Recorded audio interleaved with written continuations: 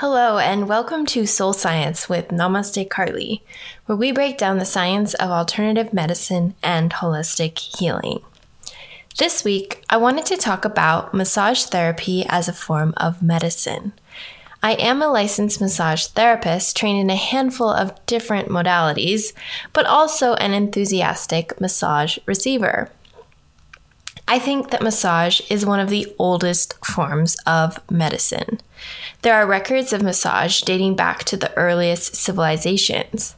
But if you stop and think about it, it is very intuitive to use touch as a way to help you feel better when you are in pain. When someone is hurting physically or emotionally, we reach out, we hug them, or we try to comfort them in a physical sense. If you stub your toe or cut yourself on a knife or a piece of paper, your first instinct is usually to kind of grab a hold and apply pressure. So it makes sense that massage is therapeutic.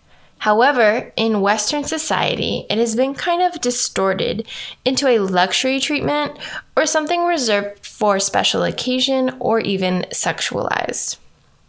It's definitely not something that you regularly receive or have any sort of maintenance with. Hopefully, I can elucidate the misconceptions around massage so that you understand how beneficial massage can be for your overall health and well-being.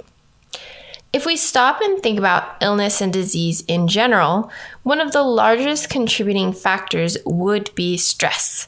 And just based on that alone, you can understand why massage would be good for your health.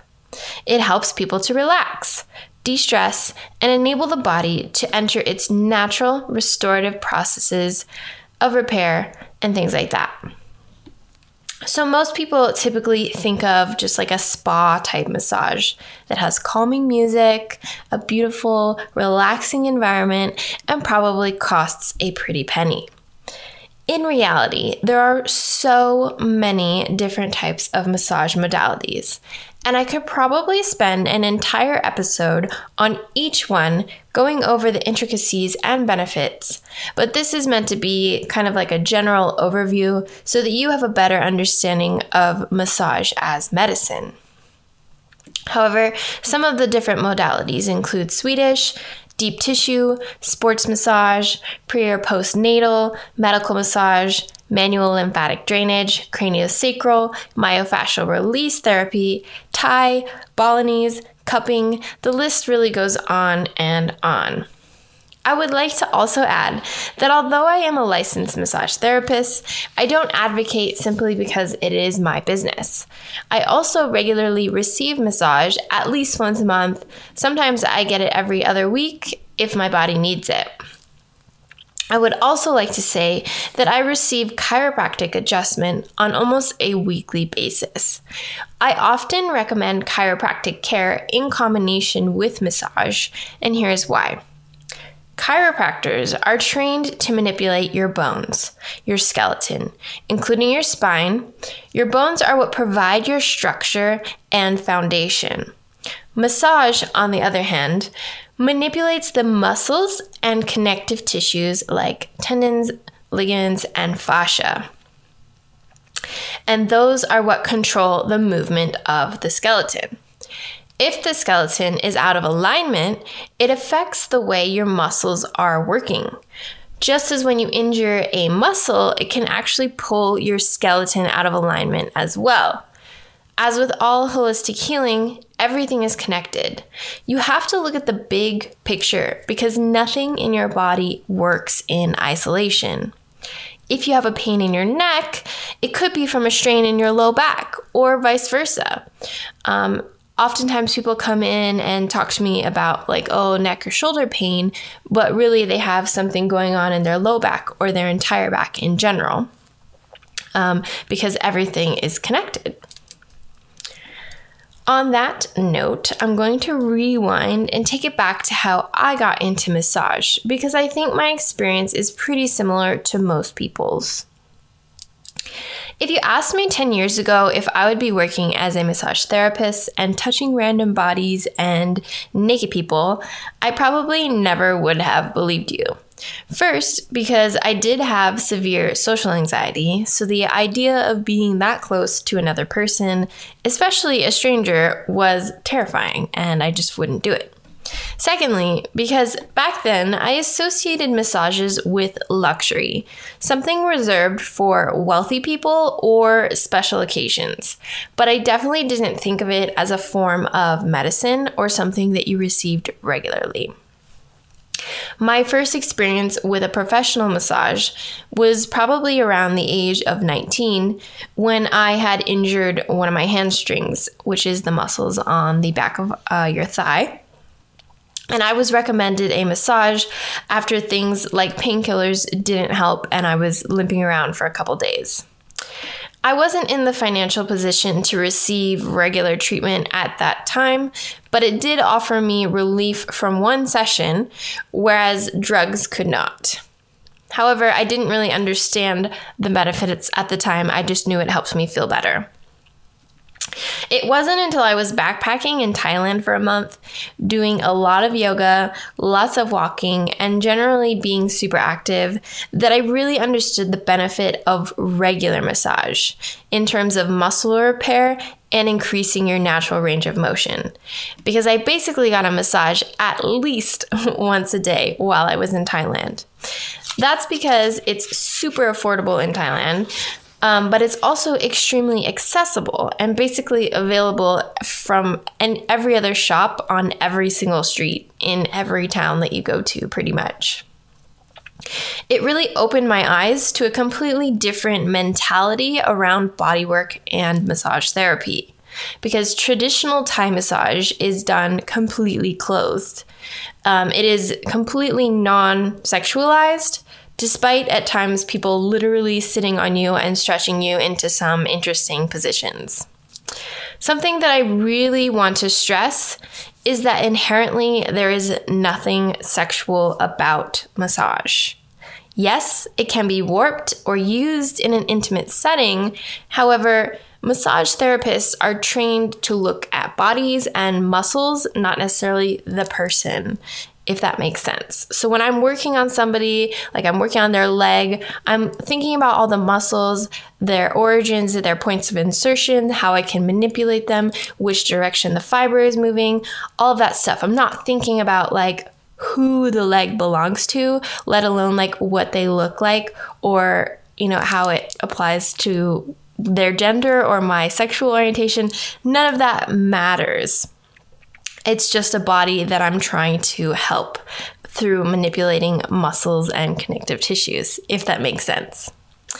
So why is there such a stigma around massage, especially in the West? I think that has a lot to do with our society as a whole. People confuse touch with intimacy.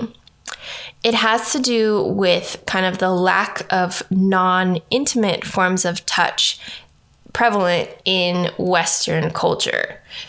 The ties or the links to prostitution and sex or human trafficking has not done a lot to help the reputation of massage as medicine, but those are not the same thing. Yes, massage feels good. That is the point. Massage really shouldn't ever be painful or cause pain. I often have people tell me about times they got a deep tissue massage that was extremely painful, or they ended up being bruised for days. And my response is always that unfortunately you had a therapist who probably didn't know what they were doing, with the caveat that sometimes, people do bruise easily. However, most massages should not be painful or leave bruises. Again, kind of a disclaimer, some post-injury, post-accident, or medical massages can be a little bit painful or uncomfortable, but that is a whole different ballpark. So this is not your typical, relaxing, restorative massage that I'm talking about. When you are dealing with muscle pain that has been going on for a long period of time, it typically takes just as long to undo the damage, if not longer, which is why prevention is so important.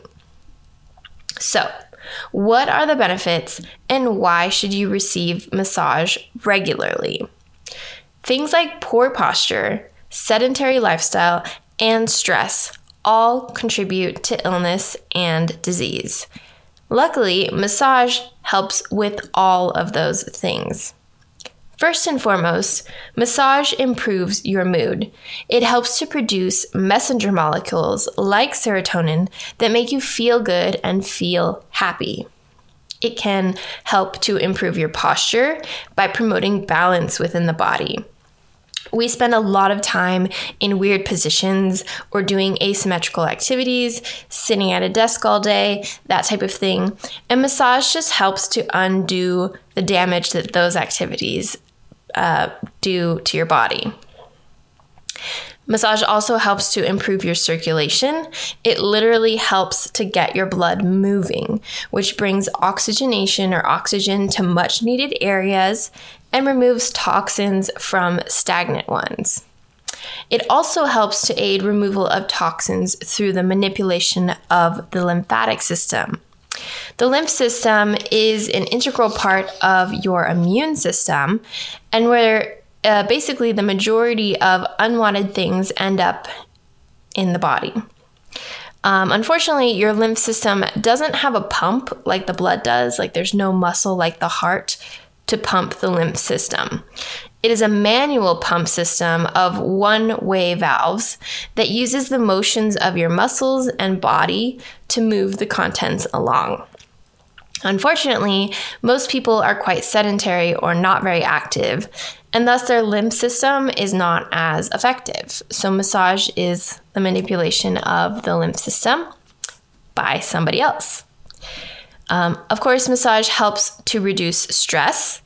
This turns your nervous system off from the fight or flight response and turns the rest and digest mode on, which in turn helps to improve your digestion. It also helps your immune system and allows for repair of the body on a cellular level. So regular massage prevents the buildup of toxins in the body and also kind of trains the muscle fibers and connective tissues to sit properly or lay the right way, while helping to improve the fluids surrounding them to keep them lubricated and healthy. Unfortunately, when people have muscle pains, the most common treatment is painkillers to get rid of the pain, and then we continue to move through our day per usual or as normal. As with all Band-Aid treatments, you are just masking the symptoms, not treating the underlying issue. And thus, you are allowing the issue to continue or even worsen the longer it is left ignored and not dealt with. Some relatively common afflictions, like migraine headaches, are treated with medications, when in reality the problem lies with diet, skeletal alignment, or muscles that are overactive or just unhappy. None of the medications address those issues. I used to get sciatica, which is on my right side, which is basically an impingement of the sciatic nerve, which is a large nerve that runs through your pelvis and down your leg. And when that's impinged, it causes pain basically to shoot down the entire leg or through the entire leg, making any kind of movement very difficult or painful. And really, massage and chiropractic care were the only things that helped me alleviate that issue. So professional athletes have actually done a lot for improving the reputation of the massage profession, because regardless of the sport involved, athletes understand the importance of taking care of their bodies and the importance of prevention when it comes to things like injuries that could potentially threaten their income or their livelihood. They are helping to advocate the benefits of massage, as regular massage can actually help to improve athletic performance as well. It can improve things like range of motion and posture, which in turn help to prevent injuries. So you might be thinking, that sounds great and all, but massage is still not affordable to me, let alone on a regular basis, and I get it. Originally, I went to massage school with the intention of learning a skill that I could offer to people at a more affordable rate, so they could receive massage on a more regular basis, like I did in Thailand. However, unlike in Thailand, the cost of being a licensed massage therapist is much higher. You have to maintain multiple different licenses, all of which vary by state. And realistically, I am only one person, and massage is a pretty physically demanding service, and the overhead costs are much higher in the US than somewhere like Thailand.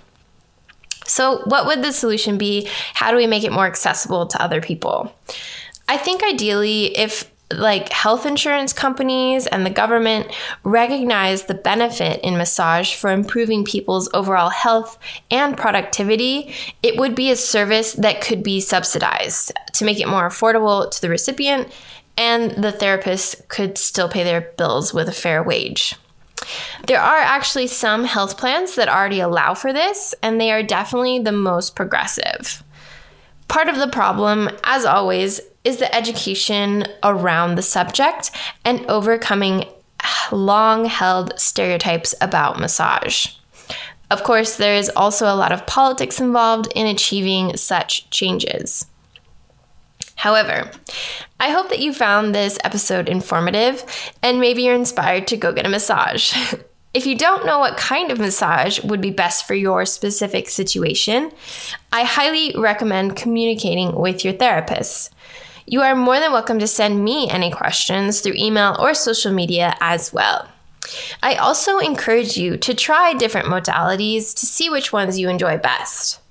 I personally like cupping massage a lot as a client and as a therapist. I feel it provides results a lot faster than other modalities, but it can leave marks on the body for up to a week or two. So with that said, as always, thank you for listening. This podcast is on 8 different platforms, including iTunes and Spotify. If you feel inspired to leave a review, I would be most grateful for your feedback.